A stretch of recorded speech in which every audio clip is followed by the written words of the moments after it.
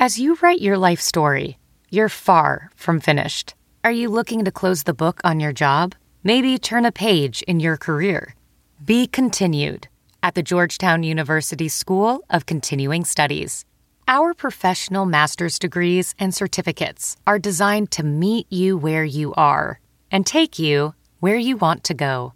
At Georgetown SCS, the learning never stops, and neither do you. Write your next chapter. Be continued at scs.georgetown.edu/podcast. Now a show that's going to give you the truth about the biggest epidemic of our times. We're all a little crazy. Welcome back to another episode of We're All a Little Crazy. I'm your host, Eric Houston, along with my co-host, NHL great Theo Fleury. And as We're All a Little Crazy is a podcast that finds that intersection between what's happening with current events and then mental health. There's a big current event piece that has happened in our society, right? You might say it's segmented, but I really think this impacts way beyond just the segment that you're going to hear about in a second. And that's NIL.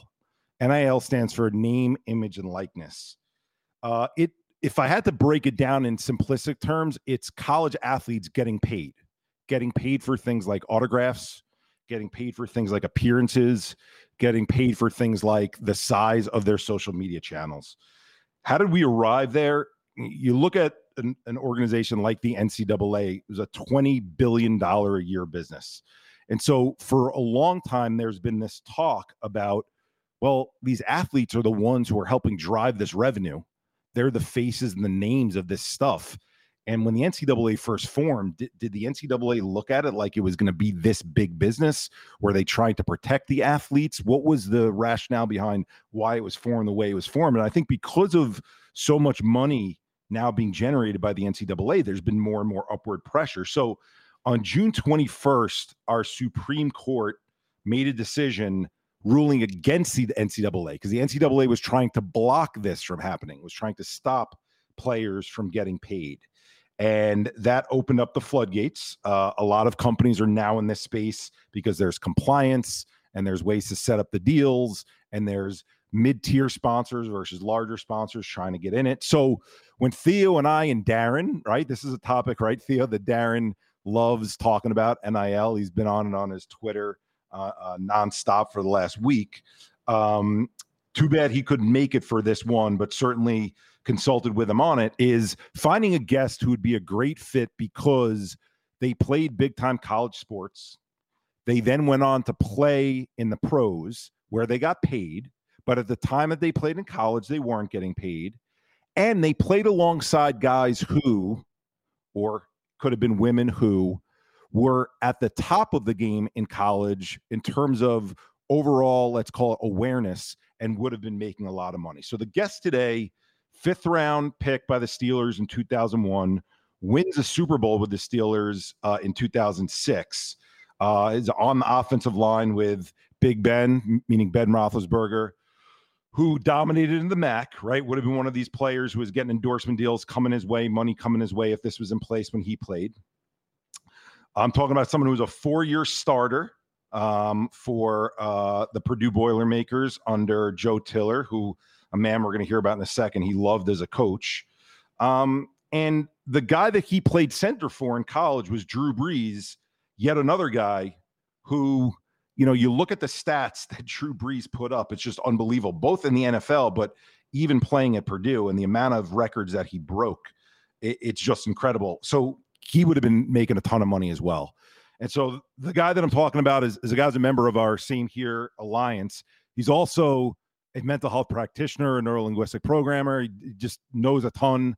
We love him as a person. So Chucky Jacoby. So welcome to the show, Chucky. It's always a pleasure to connect with you guys. So I just appreciate being here for sure. Of course, man. And you know, I look at you and Theo together, right? And thinking of the two of you next to one another, I just gave your background and the fact that you played big time college sports, which then led to an opportunity to play in the pros.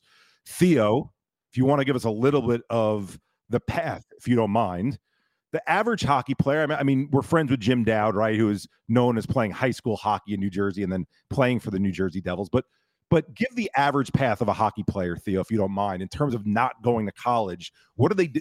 They're playing club team, and then it goes where? Yeah. Well, you play minor sports, like Pop Warner football, right? And then I was drafted into the Western Hockey League at 14. So when you're 14, you're eligible to be drafted into the Canadian Hockey League. And so there's three different leagues. There's the Western Hockey League, there's the Ontario Hockey League, and then there's Quebec Hockey League, which produces 65% of all NHLers. This league produces about 65%. And so when I was 16, I entered the Western Hockey League, and we got paid to play, but basically it was gas money. That's all it was. So you're also not going to college at this time that you're playing, Theo, right? Well, So we're finishing high school is what we're doing, right? Which I find interesting that, we're talking about college athletes getting paid, because once you get paid, you don't give a flying fuck about school anymore. Right. So it's, it'll be interesting to see, how this all plays out. And then, from the Western League, you're draft eligible at 18. I didn't get drafted in my first year. I got drafted in my second year of eligibility, and then, went to my first training camp, signed my first pro contract, and then, the rest is basically history. So 65% of NHL players come from that league, which means they're not playing college sports comparatively to where we're talking about with Chucky, right? So Chucky, knowing your story, you get recruited by two schools. Were your main schools, or how many schools were really looking at you seriously from a scholarship perspective? I only had one offer, which was from Purdue, and the head coach. One offer. The head coach at Purdue was Jim Coletto. At that time, he offered me a scholarship in '96, which I accepted, and then he left, and Joe Tiller came in '97. The big thing, when you think back to then, is that getting the scholarship was the prize as a high school athlete. That's what you were looking to do. I mean, to me, I'm looking at, people on TV, the Danny Werfels, the Charlie Wards, the Tommy Frazier's, and those guys were big stars, and all of them, again, getting into NIL, I can only imagine what players like that would have been able to attract for themselves in terms of opportunities. Back then, to me, just being on scholarship, not having to worry about, if I have enough money on my card to pay for lunch, or, wondering, if I'm going to be able to afford tuition next semester, these things were eliminated. And to me, there's a lot of value there. There's definitely something, you're getting something, But Chucky, dive into that, because for the average person who doesn't understand a college scholarship on the sports side of things for a second, right? Because so many of the stories, and Darren talks about this as ad libs, right? When he talks about it in terms of how the reporters talk about it, that they're like, poor kid comes from an underserved community, couldn't make ends meet, needs to be able to send money back home, right? And that's a story, the picture that gets painted. If you take the family out of it just for a second, right? And I'm not denying that's a big piece, but you take the family out of it for a second. If I'm hearing you correctly, from a scholarship perspective, as a scholarship athlete, you, Chucky, or player XYZ, male or female, from the scholarship that you're getting, you feel that you are taken care of for your basic needs on campus. Is that a fair statement? Well, bottom line is you wouldn't be registered in this institution if you didn't have some value to offer them. And so everything is cause and effect. It's an exchange between the individual, the athlete, who is performing a service. And to me, it sounds funny, even as I say it right now, to call sports a service. But when you think about how much that sports means to the community and what it adds to the community in terms of energy, in terms of culture, in terms of spirit, and in terms of money, yeah, I'm performing a service. And in exchange, I get to go to the school, this renowned, globally famous institution, and be able to reap the benefits of those that would have to pay $30,000, $40,000, $50,000. Do you feel like you're good? Like as Chucky's costs on a day-to-day basis, do you feel like what the university is giving me, meal plan, room, board, what have you, like you didn't feel pressure outside? Obviously it's nice to have a nice car and look cool and stuff like that, but in terms of basic needs, do you feel like they were covered from what you were getting from the scholarship? Yes, absolutely. And the thing is, it all comes down to what story am I telling about what I'm experiencing. So if I sit here, I can look at the picture. I'm a Big Ten athlete. Okay. So only at that time, there was only 11 schools. You know, even if you look at it today, at the Power Five and however many, you know, the select amount of institutions that you could potentially attend at that level. So right there, that's something. I'm there. I get, you know, I started 4 years, so I was dressing, I was traveling, I was getting to experience this. I was on television at 18. And so all these different things, I'm getting so many things. So that's the picture. That's the story I'm telling.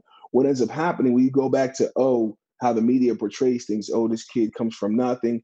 He ain't talking about the kid.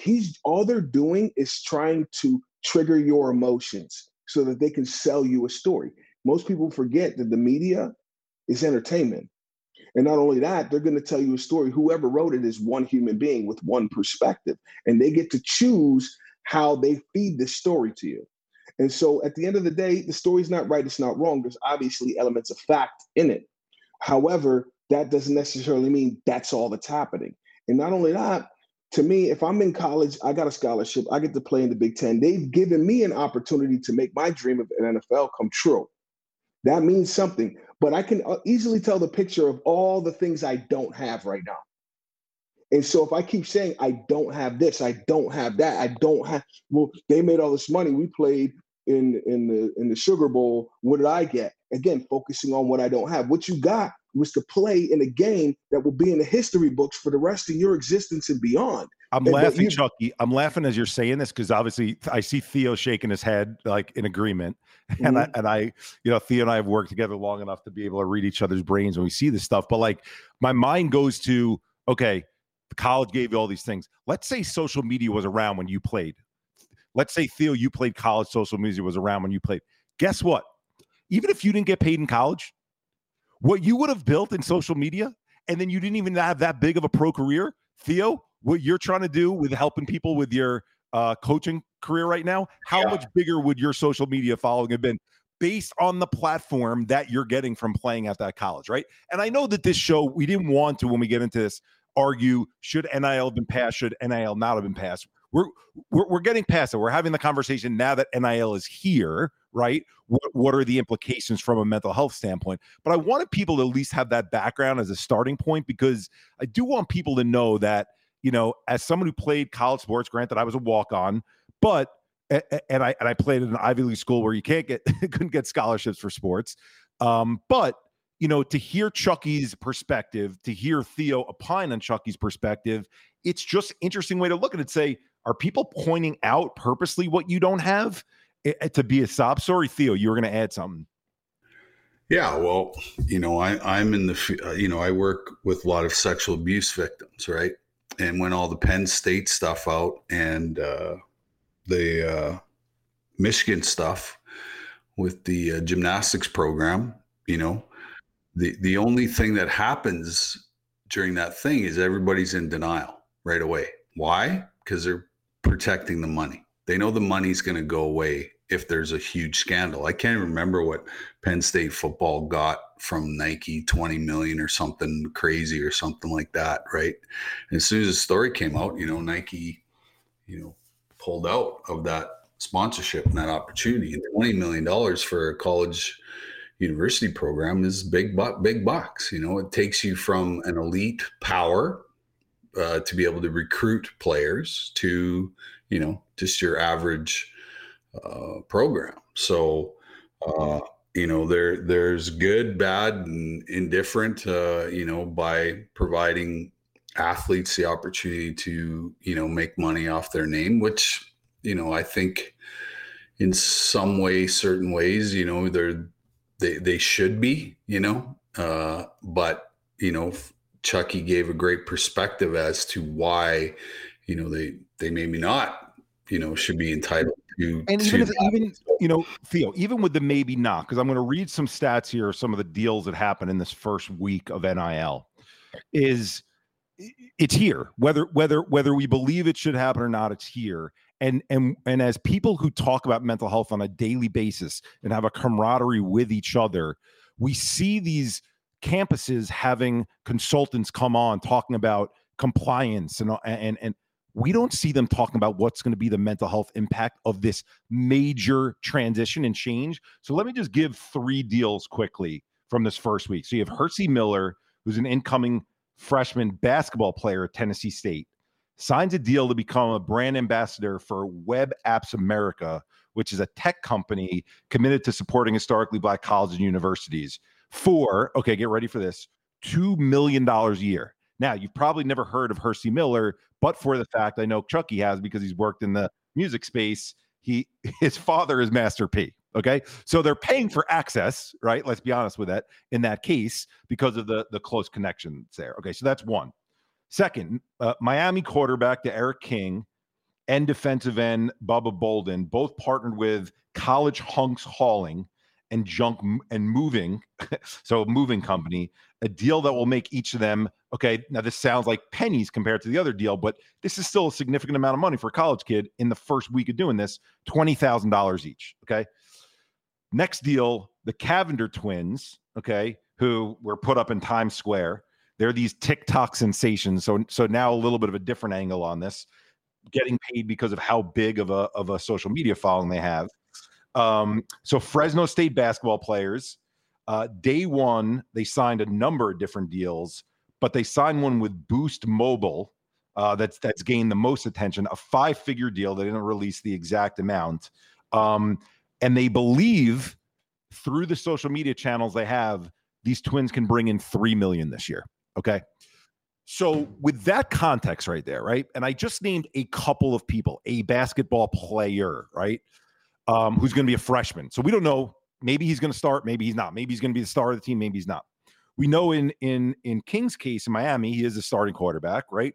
We know in the case of the Cavender twins, they're high profile in terms of their social media following. So there's an interest in them at least.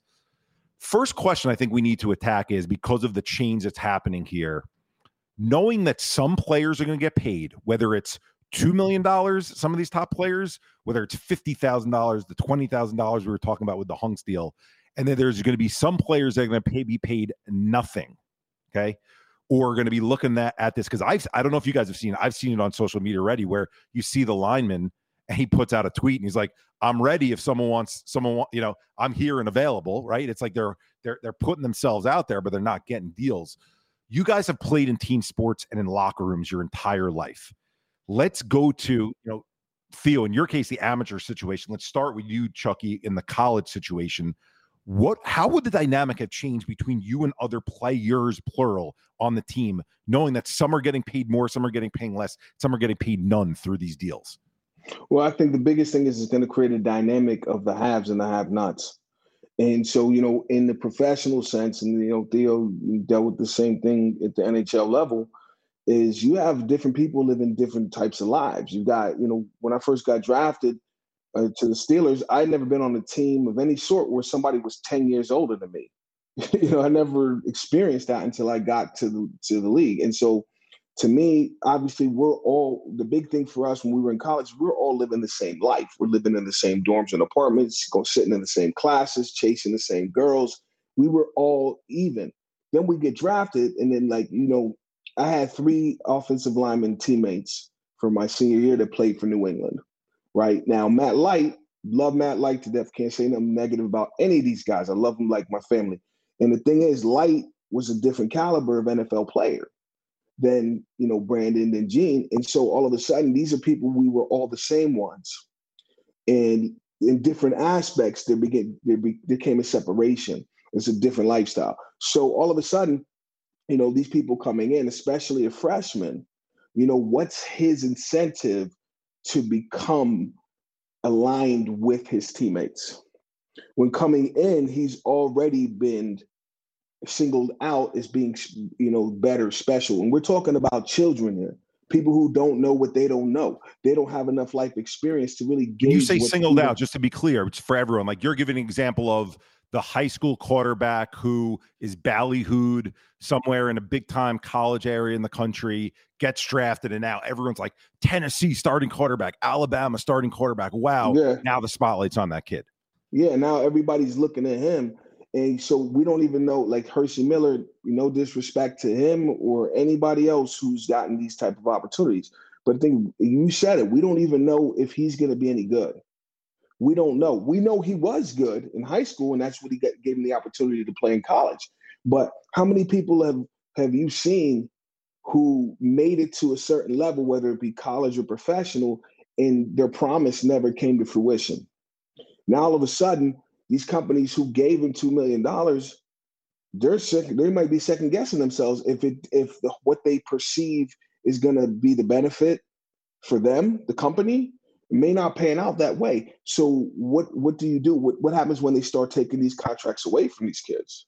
Because they're not playing as well as they thought they would. They're not producing the return that they thought they would. And not only that, just again, bringing up the sponsors, the big thing that people are missing is we always think about, if I was playing college sports, I would want to get paid. But that's not what's happening here. If this WebEx or whoever these people in Tennessee that gave Miller the money, if they can pay him $2 million a year, what are they getting? What are they getting out of this deal? And so to me, you realize this is just an opportunity. They're giving more access to companies to exploit and take advantage of what these kids are doing. And so the one that killed me, and this is a professional thing, so I definitely don't want to go too deep into this, but being here in Kansas City, when I looked at Patrick Mahomes, outstanding football player, deserves everything he has. But he gets a contract for $500 million, and people are like, whoa, $500 million. I'm just like, what is the league getting out of this that they can pay somebody that kind of money? They're not doing it because they think Patrick Mahomes is cute. Okay, there's a reason why they're putting $500 million behind him, and so there's a reason why they're putting $2 million behind Miller. There's a reason why they're putting this money behind Fresno State basketball. This whole thing doesn't benefit the players like you think, because with $20,000 is not going to change that kid's life long term unless he knows exactly what to do with it, which most people don't. What I really want to dive into with both of you, what I find interesting, and it's a deeper level of what you just shared, because both of you played professional sports and got paid. You gave the example of Matt Light, even though he wasn't on your pro team, right? But there are players next to you, Theo. There's players to your left and right, even on your forward lines with you, right? You guys stay in lines in hockey, or your linemen with you, and some are getting paid more, some are getting paid less. For the skeptic who's hearing what you just shared, Chucky, right, and says, well, but college athletes, even before they were paid this way, they were getting treated differently because some had greater cameras in their faces, or some had more of the boosters being really interested in them and patting them on the back. My reaction as a person who's never played professionally would say the camaraderie that I felt with my teammates without there being payment involved at all, I didn't mind that someone got a little more accolades in terms of just our playing abilities and things of that nature. There was because we knew our roles, right? Like I knew I was the guy who dove on the floor for loose balls, and I could get people riled up and stuff like that, and get rebounds and get the rest of the team going in a hype type of way. It didn't matter that someone else could score more points, let's say, or could dribble and break someone down. So you, even though there was that separation, you felt, in terms of maybe how like a fan or something would look at us, you felt part of this team. Can you talk as pros, and you touched on it a little bit, both of you, when there's that separation in payment, what does it do to break up the camaraderie a little bit and not make it feel like you're all part of the same team? I mean, the biggest thing is, thinking about what the perception of what college players were getting before all of this and what they're getting now. A lot of times people think, college athletes are treated special. I remember speaking at a college a couple of years ago, and one student, she said, well, football players, they get everything anyway. They get this, they get that. And I said, time out. Have you ever played college football? She said, well, obviously not. I said, so how do you know that? Well, my friend told me. So your friend told you a story. You have no clue what it's like. Matter of fact, I'm going to say this on the record for the whole world to hear. In the 5 years I was on scholarship at Purdue, The only benefit I ever got was free mozzarella sticks from Arby's. One time. And I never got paid in anything. So, you get grades. I failed 2 classes that I had to repeat. I was a junior having to sit in study hall with freshmen. I've never been treated special. And I played with a Heisman Trophy, 2-year Heisman Trophy candidate, and he didn't get anything. And so this story about what it's like to be playing college football, everyone out there who's listening to this, who their only source for information about sports is the media sells stories. You don't know what you don't know. And the thing is, all college football players that on scholarship have been getting paid something. Maybe they're not getting the millions of dollars that the people on the pros are. Maybe the percentage of what they're getting is much lower than what the school's getting. But the thing is, this was a system that those who invented and established the NCAA put into place. And here's the thing is, with what's happening now, that's the death of the NCAA as you've known it. It's not what it used to be. We can't even compare it anymore because so many more dynamics coming into it. From a mental health standpoint, we already suffer as a global society of people feeling less than because they're comparing themselves to the stories that the media is telling them. And so the thing is, now you're having that at an even deeper level, at a micro level, where it's happening within the locker room between kids who aren't even 20 yet, who are now suffering because they feel they're not good enough, the same way that somebody who's in their job and they've been doing it for 15 years. Now they're starting to experience the negative side of it decades before they're supposed to. Like, to me, you think, kids are supposed to be carefree. This is where, it's really my heart and soul in this. I'm not playing this because of money. I'm playing this because this is who I am. Well, that's dead. It's not going to happen anymore. Now it's for many people, and not just the kids, the parents of these kids. Imagine the pressure that some of these people who are really good at their sport in high school, and the pressure they're going to receive from their parents. You want to talk about recruiting scandals? You've seen nothing until you see it, what's about to happen here in the next 10 years. So transition it, because what you just shared, like, my mind immediately went to Theo. What was the value of your contract that you signed with the Rangers? Yeah, but I earned it, right? No question. I spent, 12 years building to that point. Okay.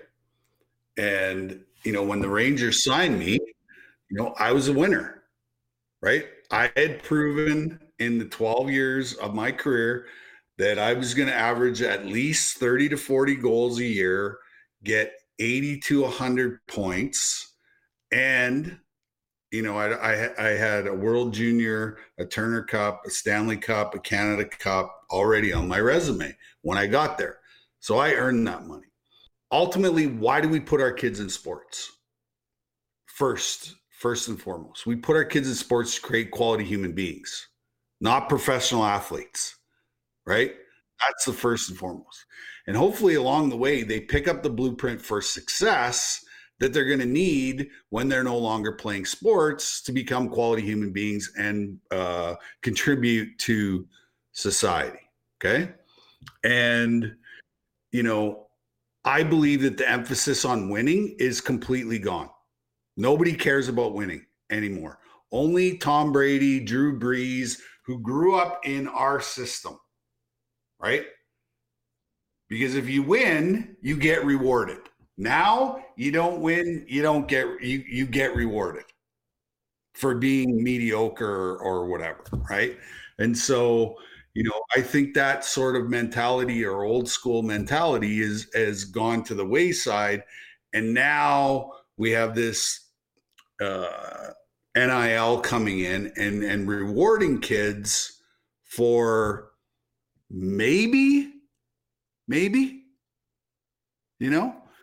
and we're rewarding them not for, but we're not rewarding them because they're really good on social media. Right. That's what I'm saying. Yeah. What their reach is, who their father is, what their social media is. And Theo, where it was, you actually were padding the point that I was trying to make, which was you worked to get there over many years. You got this big contract with the Rangers. Now, also with that being said, if you don't mind opening up a little bit about this, because you saw this when you were coming in and you won a cup in your rookie year and you were making less than the guy who is making a lot, is, let's be honest about it, because I'm not a professional player, I'm projecting here, but my guess would be when you're on a team with guys where the pay discrepancy is different, even when in a case like you're talking about, Theo, where a guy has earned it, there are other cases where also guys earn it and then they coast for a while. But the point is, in professional sports, because there's these different tiers of what guys get paid, would you both agree that it's a little bit more difficult? Obviously, coach plays a big part, GM plays a big part, but it's a little more difficult to have a team that does what you just said, Theo, which is making it about the win, making it about all going for one goal, when guys are getting paid different amounts and doing what Chucky just said, comparing to one another? Patrick Mahomes has won one Super Bowl. Okay. There's lots of guys that have won one Super Bowl. Okay. Tom Brady's got 7. And why isn't he the highest paid athlete on the team? Because he's a fucking team guy. He's going to take less so they can spend more on more talent so that he can win more championships, right? That's the old school mentality. Drew Brees, similar guy. Peyton Manning, similar guy. You know what I mean? And those guys are few and far between now that enter professional sports. You know, LeBron should have more championships, but it's about LeBron. LeBron only cares about LeBron. And when you listen to him talk after he wins championships, I don't like the guy, you know, because of the way he talks, you know. And every team that I played on where guys were making lots of money, we took care of the guys that were less fortunate. So if we went out for dinner, the fourth line guy wasn't going to pay for dinner. I was paying for his dinner. If we went out and had a few beers and a few drinks, that guy wasn't reaching for his wallet ever. That's what I mean about this whole, you know, mentality, is that, yeah, you know, I'm fortunate. I know that I've worked hard, but I don't need fucking $8 million a year. I don't need it. And if there's guys on my team that are fighting every night and playing on the fourth line and putting their bodies on the line, they aren't paying for anything when I'm out with them. And that's you being a good person and being a good teammate and being old school. I think, you know, what I'm also hearing, though, is that's not the case many of the times, unfortunately. And something it's not, and something to look out for with the change. What we're talking about is, what are college athletes going to have to think about now? What do we want the college counselors to think about right now, the coaches to think about right now? And as a coach, that's your hardest job, is to get these new athletes to work hard every single day, that every game is the most important game. You cannot take any nights off. You know what I mean? And if you got a kid who's got an NIL deal, well, now he's got access to $2 million. Do you know who's coming at him? Every Tom, Dick, and Harry that's ever had any association with this kid and saying, hey, man, I'm broke. I need some money. So he's not focusing on what he's supposed to be doing. You know, he's a business within the bigger business. And when that happens, team is like out the door, out the window. And so it transitions to our next question, Chucky, which we wanted to tackle, which is, okay, we're talking about the dynamic between player to player and how that's going to be changed in a big way. Now let's talk about the dynamic between player and coach, right? Like, my mind goes to, as a fan, why did Nick Saban work in college but not as much in pro, right? Like maybe Dave Wannstedt in a similar way, right? You know, there's so many examples of that where, you know, coaches, you know, in basketball, I know he's a little bit controversial, but a Rick Pitino, more success in college than in pros. It's because these guys, I believe, men and women, were not getting paid. So you're listening to the coach because it's an all in it together. And how do I follow this gentleman, this woman, to get to this next place? Because I want to win. I want to be part of this winning culture. I want to learn from this person, and I want to go to the next level. Don't you think that's going to take a huge hit right now? Theo kind of touched on it, but, you know, Chucky, your relationship with your coach, which you've, from the time we've been friends, you've waxed poetic about him every time we've spoken, how much he meant to you. Do you think players are able, at all these levels that are going to get paid, to have that same type of relationship with their coaches?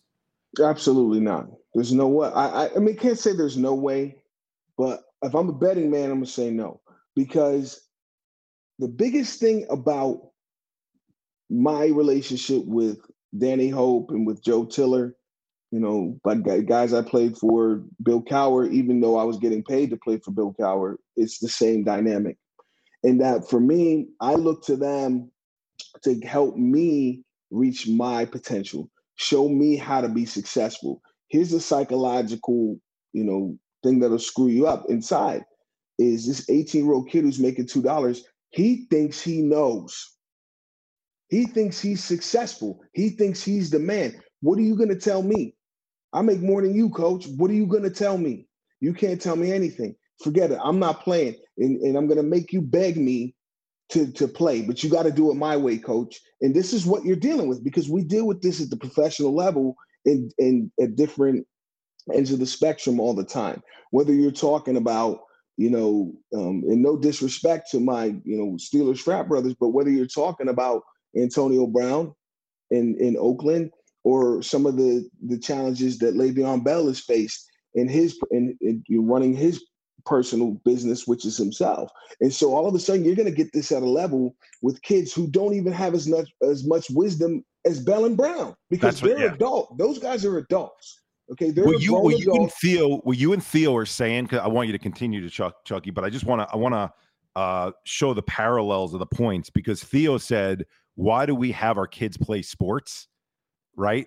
And we want them to become better humans and better individuals. Once you break down that relationship that can happen in the college level, where, let's be honest, a 17-year-old and 18-year-old, we were all 17 and 18 at one time. We know how different we were then versus we are now. I think some of us are still growing up. But 17, 18 years old, the brain's not fully developed. You need that direction. And what you're bringing up right now, Chucky, is I'm the man. I'm getting paid this amount. What do I need to listen to this person for? And by the way, look, we have relationships with the counselors, the doctors, right, who are on campus, the school psychologists, sports psychologists. There's 50 different Division I campuses that have a sports psychologist right now. It's going to be very difficult to get these kids to listen to the coach, to the authority figure, because they think, what do I have to learn right now? And that scared me. I mean, that's one of the biggest issues. It kind of undoes a lot of the reasons why parents got their kids into sports in the first place. And that is to, one of the biggest benefits to playing sports, no matter what sport it is, no matter what gender you are.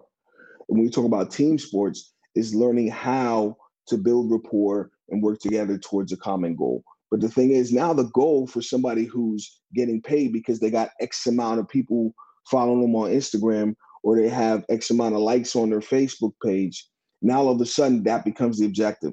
And that's using sports terminology, it's a very selfish thing. That, how many people you got on Instagram has nothing to do whether we beat Iowa on Saturday or not. It has nothing to do with it. And not only that, your Instagram is not going to help the receiver catch the ball better, and it's not going to help the corner cover that receiver any different. So what difference does it make as it pertains to us winning? If we win, that's going to put you as an athlete into the spotlight.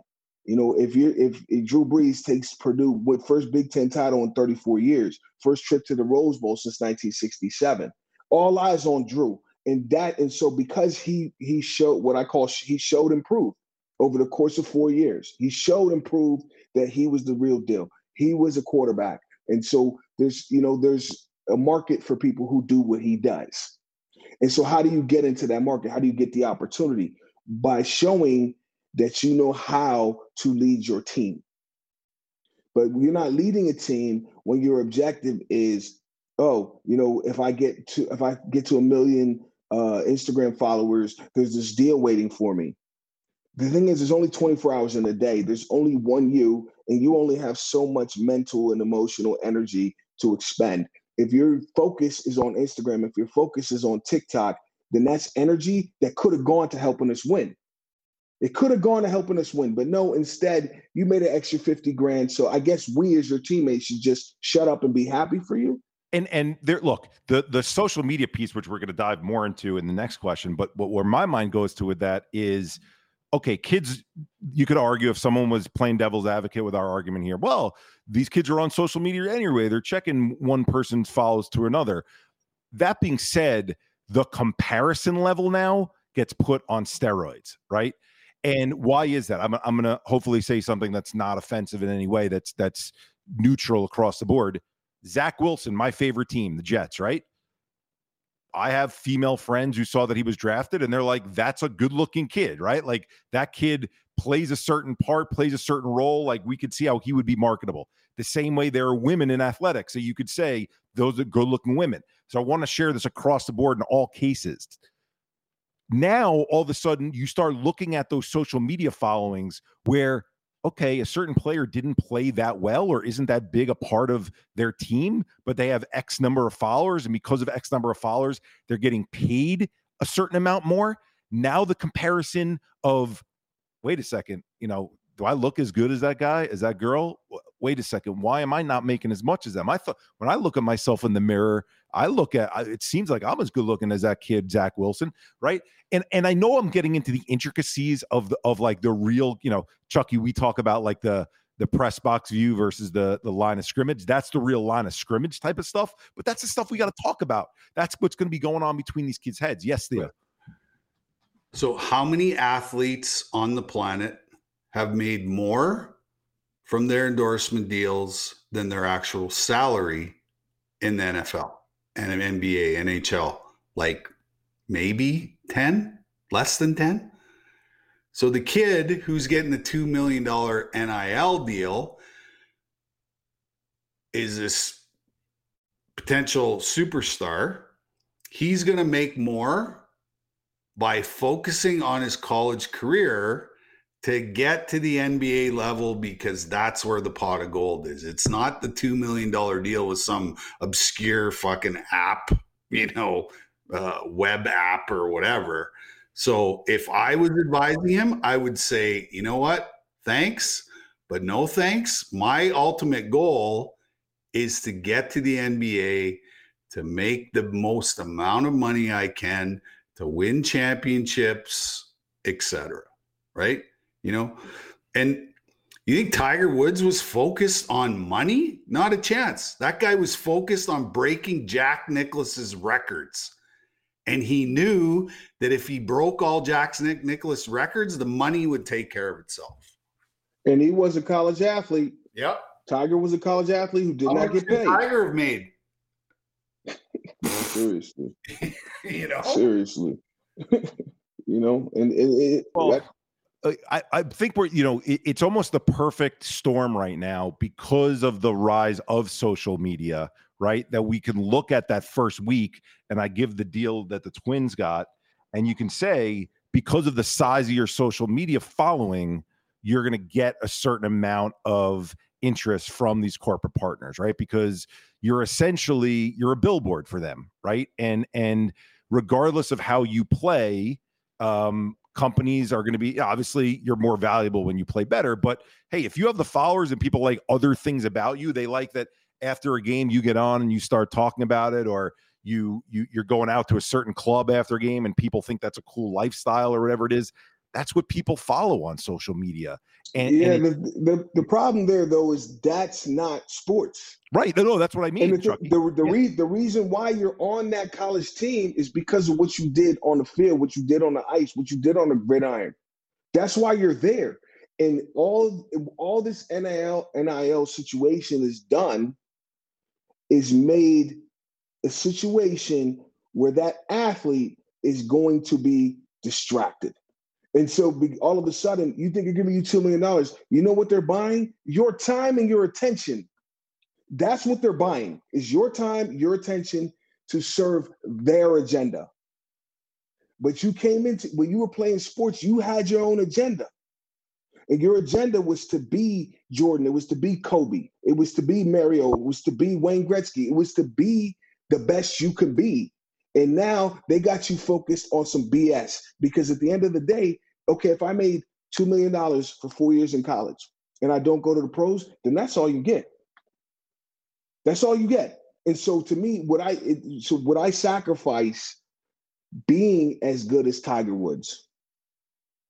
And so just think about, I don't know how much money Tiger Woods has. Just know what he's done and what he does for a living, and you can imagine.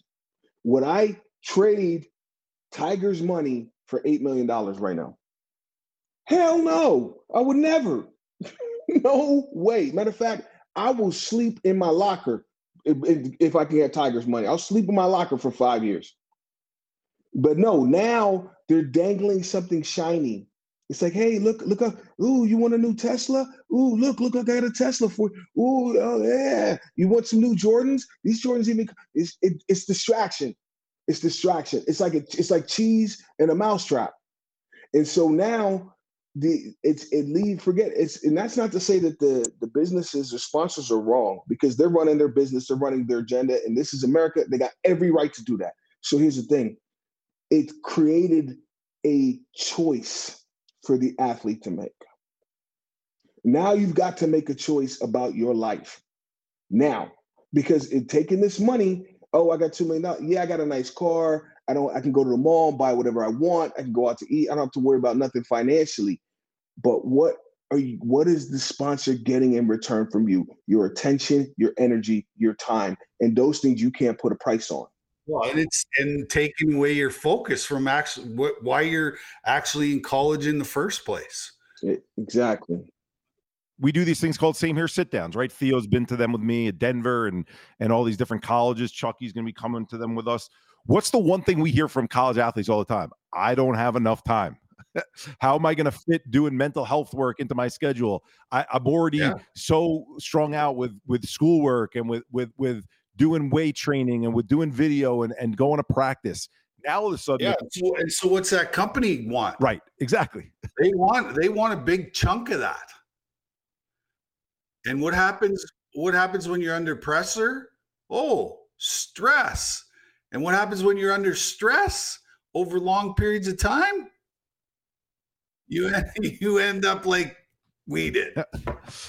You end up like the Joker, like Joaquin Phoenix in that Joker movie. That's what you're going to end up like. And so to me, I mean, metaphorically speaking, the thing is, it creates another, we hear college athletes complain, and I use that word intentionally, complain about what they're dealing with, the pressure. I don't have time. You think this money's going to change that? It's going to intensify that to the level that you can't even imagine right now.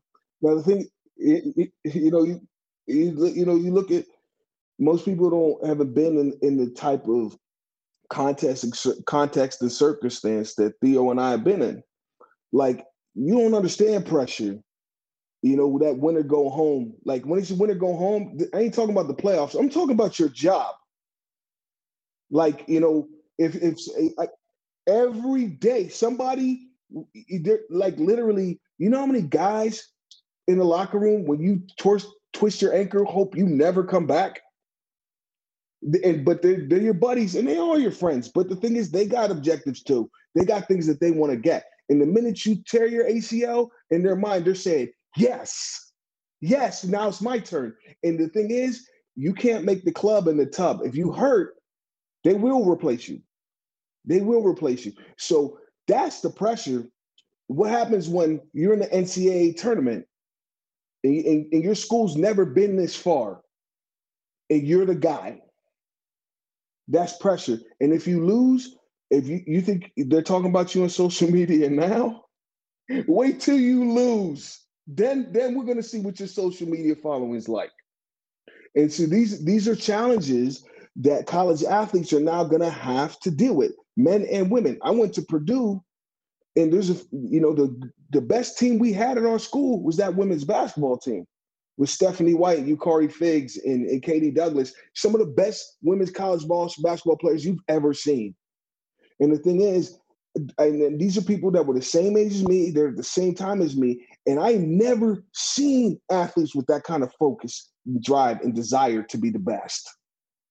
And if all of a sudden you're throwing money in their face, I don't know what they would have done. But I know this, if they would have been distracted, they wouldn't have been able to beat Pat Summitt at home. Then I was there when they beat Tennessee, when nobody could beat Tennessee. How you don't do those kind of things when you're thinking about, how can I slide into this girl's DMs on Instagram? Don't you know who I am? Didn't you see me playing against Eastern Michigan or whoever? Like, come on, man. Focus now, because the money that you see in the future, if we can maintain our emotional discipline, keep our focus on the task it's in front of us, that $2 million, you can keep that in a little change tray in your car. That's how much money you'll have if you focus now. And even to be fair, Chucky, because I'm thinking of sports. I know you push me all the time for everyone. Chucky and I have side conversations when I'm like, yeah, well, there's some guys who won't make it pro, and you say, well, that's their choice because they're not pushing themselves. If they made it out, that's their goal, and they're going that hard. Let's take a sport like water polo, where it's hard to go pro in, right? Even if you push yourself. I think what we're trying to say is when we're sharing all these social media examples, still same type of thing. Even if you can't chase, at Chucky's point, saying the money later on down the road, the distractions and what it's going to do to mental health now of people on social media of trying to get that bigger deal is really going to hurt it. And again, we're not in this place to say yes or no. We're saying now that it's in place, it's going to hurt. And Darren wanted to bring up an interesting point within social media as we kind of round the turn here, and it's something in true Darren fashion, right? Like, who thinks about these things on social media? Darren does, because he lives in the thing all day. So not only the money piece of it, but now let's talk about teammate interaction when it comes to, okay, Drew Brees has 1.2 million followers. I'm a lineman. I've got 7,000 followers. Yo, Drew, can I take a picture with you? Put it online. Yo, when I tweet something out, do you mind retweeting it for me? Hey, when we're going out the club, I want you to come out with me tonight. I want you to take pictures and share it because I really need some help getting my numbers up, right? Talk about another pressure that comes on top of just the money comparisons. Now, social media becomes a tool for commerce for these guys and these women. And now all of a sudden that breaks down relationships more because people's fangs come out when things like that start to happen. And it's like, whoa, we're teammates. We're going for the same goal. What are you talking about here? You really want me to take a picture with you? You really want me to retweet this thing because it's gonna help your profile and help you make money? And it goes back to what Theo was saying. Like, yeah, it's nice when you have that team that, does what Theo did, where the guys who are paid the most help everyone else out. At 17, 18 years old, and in this new world that we're in right now, that's not going to be the norm of what happens. You're going to have guys who will be happy to retweet their teammates' stuff. We'll probably even make that a habit. That, hey, if he's talking about our squad, I'm going to put it out there. The thing is, the issue is the conversation itself. Is that this conversation isn't even happening, and because we should be focusing on executing. If you're not one of the guys that's getting paid, theoretically you should be focusing on getting better at your sport. The reason you're not making as much as the guy in the locker next to you is because maybe at some point in the past he was more focused on his ability in the sport than you were, and now you're looking at what he has as opposed to what he did to get what he has. And so the thing is, that person getting paid could potentially, this is all potential, I don't know, could potentially be hurting the athletic development of those around him because they're focused on what he has instead of the work he's put in to earn the right for the NIL opportunity. Well, comparison. And so to me, comparison is a cancer, right? Like, let's be frank about it. Like, comparison, Theo, we talk about this in mental health all the time when it's like, my trauma is worse than their trauma. I'm more of a victim, right? Or it's putting people into separate buckets, and then it's so hard to move forward. The examples that you're giving, Chucky, right now are just, it's comparison on top of comparison. It's comparison steroids, right? And it's just to get to this place now where we're here already, it's going to happen. But the after effects for these kids, because they are kids, in terms of, I'm thinking on that line of scrimmage level, I'm not getting as much. I'm not getting paid as much. Am I not as good looking? Do I not have the same nice dress, clothes that that person wears? Do I not speak as clearly as they do? These are all things that they might have thought of passively before because they saw that someone had a large social media thing. But now that there's money involved, how that kind of is putting fuel on the fire and making those comparisons in those heads, it just scares the crap out of me for where we're going to go with this. Yeah, absolutely. The big thing is think about what comes to mind to me is that this has metaphorically created the high school lunchroom all over again, the cool kids table, the have-nots. And the thing is, in this country's history, in Canada, Canada's there, these have the same dynamics. How many school shootings has that caused? Isolation and feeling left out. Yep. How much damage has that done to these young people's minds? That dynamic of the what I call the cafeteria dynamic of I'm better than you, and the kids they're giving this money to are just removed from that dynamic. That's already the world. If it can cause a school shooting, imagine what it's going to do now. Well, we live in a more than, less than society, right? And politicians do a great job of dividing the more than, less than crowd, right? Well, here's another example of them doing exactly and that. More than, less than is what Chucky's talking about with, the high school lunchroom environment, right? and what we're saying is college is still school. The age of the kids and where they're at, right? Like there's places to go if you want to earn money, right? Like we could talk about going to the G League and stuff like that. There's places, not in every sport, but there's places to go if you want to earn money, if you don't want to go to college. It's just that this is going to throw a huge lunchroom, environment type of wrench into something where it wasn't that way, at least close to as much before. And we're fearful of the outcomes of that. And so as people who talk to athletes as our career, why are we doing the show? Because we want to put out there, we want to ring the alarm, right? We want people to know this is stuff we have to be thinking about now, and not in the general sense of this is what depression is, this is what anxiety is. No, not just traditional mental health education. I'm talking about the specifics of what creating the lunchroom environment because of players getting paid is going to create. These things that we just spoke about for the last hour need to be what is discussed with these college athletes. Yeah, it's going to lead to different programs. Well, good. Continue. And what does it tell you about abundance? Okay, that the world has enough for everybody. That we can pay a 18-year-old athlete $2 million. Yeah. Right?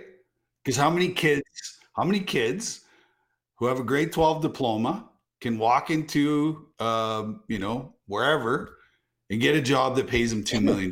That tells me that we are living in huge abundance, and that, if we have enough money to pay a kid right out of high school who's never played a college game $2 million, and we have reserves, Indigenous communities in Canada that don't have clean drinking water. What does that say? Mm-hmm. What does that say? It's all about that almighty dollar, and to me, that people say money's the root of all evil. First of all, no, it's not. The love of money is the root of all evil. That's what it said in the Bible, the love of money. And so here's the thing, is it goes back to the agenda of those that are looking to divide us, whether it's politicians or other people. And the thing is, by making it all about the almighty dollar, that's the argument they made in the Supreme Court. It's like, we'll look at all the money that the NCAA is making and schools are making. Okay, so what? It's only a matter of time before they make that same point about your local high school and why you should pay some 13-year-old kid. That's where we're heading, because it's all about the almighty dollar. But you understand that that's not what the NCAA was about for the kids. And now you're making that about it. It's opening up Pandora's box. And now from a mental health and mental, emotional, and social dynamic, it's going to create problems that we can't even imagine right now. just looking at the dynamics, the cafeteria dynamic, the haves and have-nots, the focus on social media, the focus on money. They've destroyed what we've known college sports to be. And so it's a matter of time to see what it actually ends up evolving into. And I imagine there will be some positives for some people here. At the end of the day, though, the NCAA, as we've known it all these years, is dead. It's dead. This is another pro sports league, except that the difference between the haves and have-nots, because even on that fourth line player, he was still getting paid. He just wasn't getting paid the same. But now the gap is way wider in college, way wider. So good luck to everybody. And the good thing is, for what we do as a living, maybe whatever comes from this, we'll be able to help you guys out, because it's going to take time for us as a global society to get used to this. And the problems that come are going to be like new problems that the world may have never seen before. But we'll see. We'll see. Well, and it's interesting how we get suppressed on social media, right? Is because we are a one for all for one attitude, right? We don't have a divisive message. We have one message for all people that are having mental health challenges. You can join our team. Same here, global. We don't discriminate. We don't nothing. It's you want help, we're here. That's it. And we'll help you, guide you to get there. That's not the message that they want out there. And I think a good way to end on that point is it's bringing together two topics that you all brought up. The divisiveness because of the lunchroom mentality is going to be what the media plays on moving forward. That's what we're going to see stories about. The juxtaposition between the haves and the have-nots, how it created rifts in the locker room, why certain players aren't playing as hard for coaches as their predecessors that came before them. And it's scary. And Theo, thank you for bringing up the concept of what Same Year's for. Yes, it sucks we get suppressed, but we're not going to stop talking about this collectively. All of us are out there. We're boots on the ground.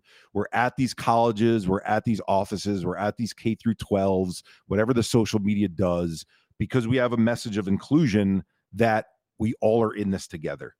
And, I think to look at it that way, it's a great way to end right here. And I hope people continue to stay with us and continue to be part of this, because as Theo says, once you become a part of the team, you never want to leave. That's what it feels like to be a part of the team like this. You never want to leave. So on behalf of Theo, Darren, who unfortunately couldn't make it today, but hopefully we did him justice with NIL, Chuck Jacoby, Eric Houston here. Thank you for joining us for another episode of We're All a Little Crazy, and we will see you next week. You just heard We're All a Little Crazy, brought to you by the #SameHereGlobalMentalHealth Movement and the Hockey Podcast Network.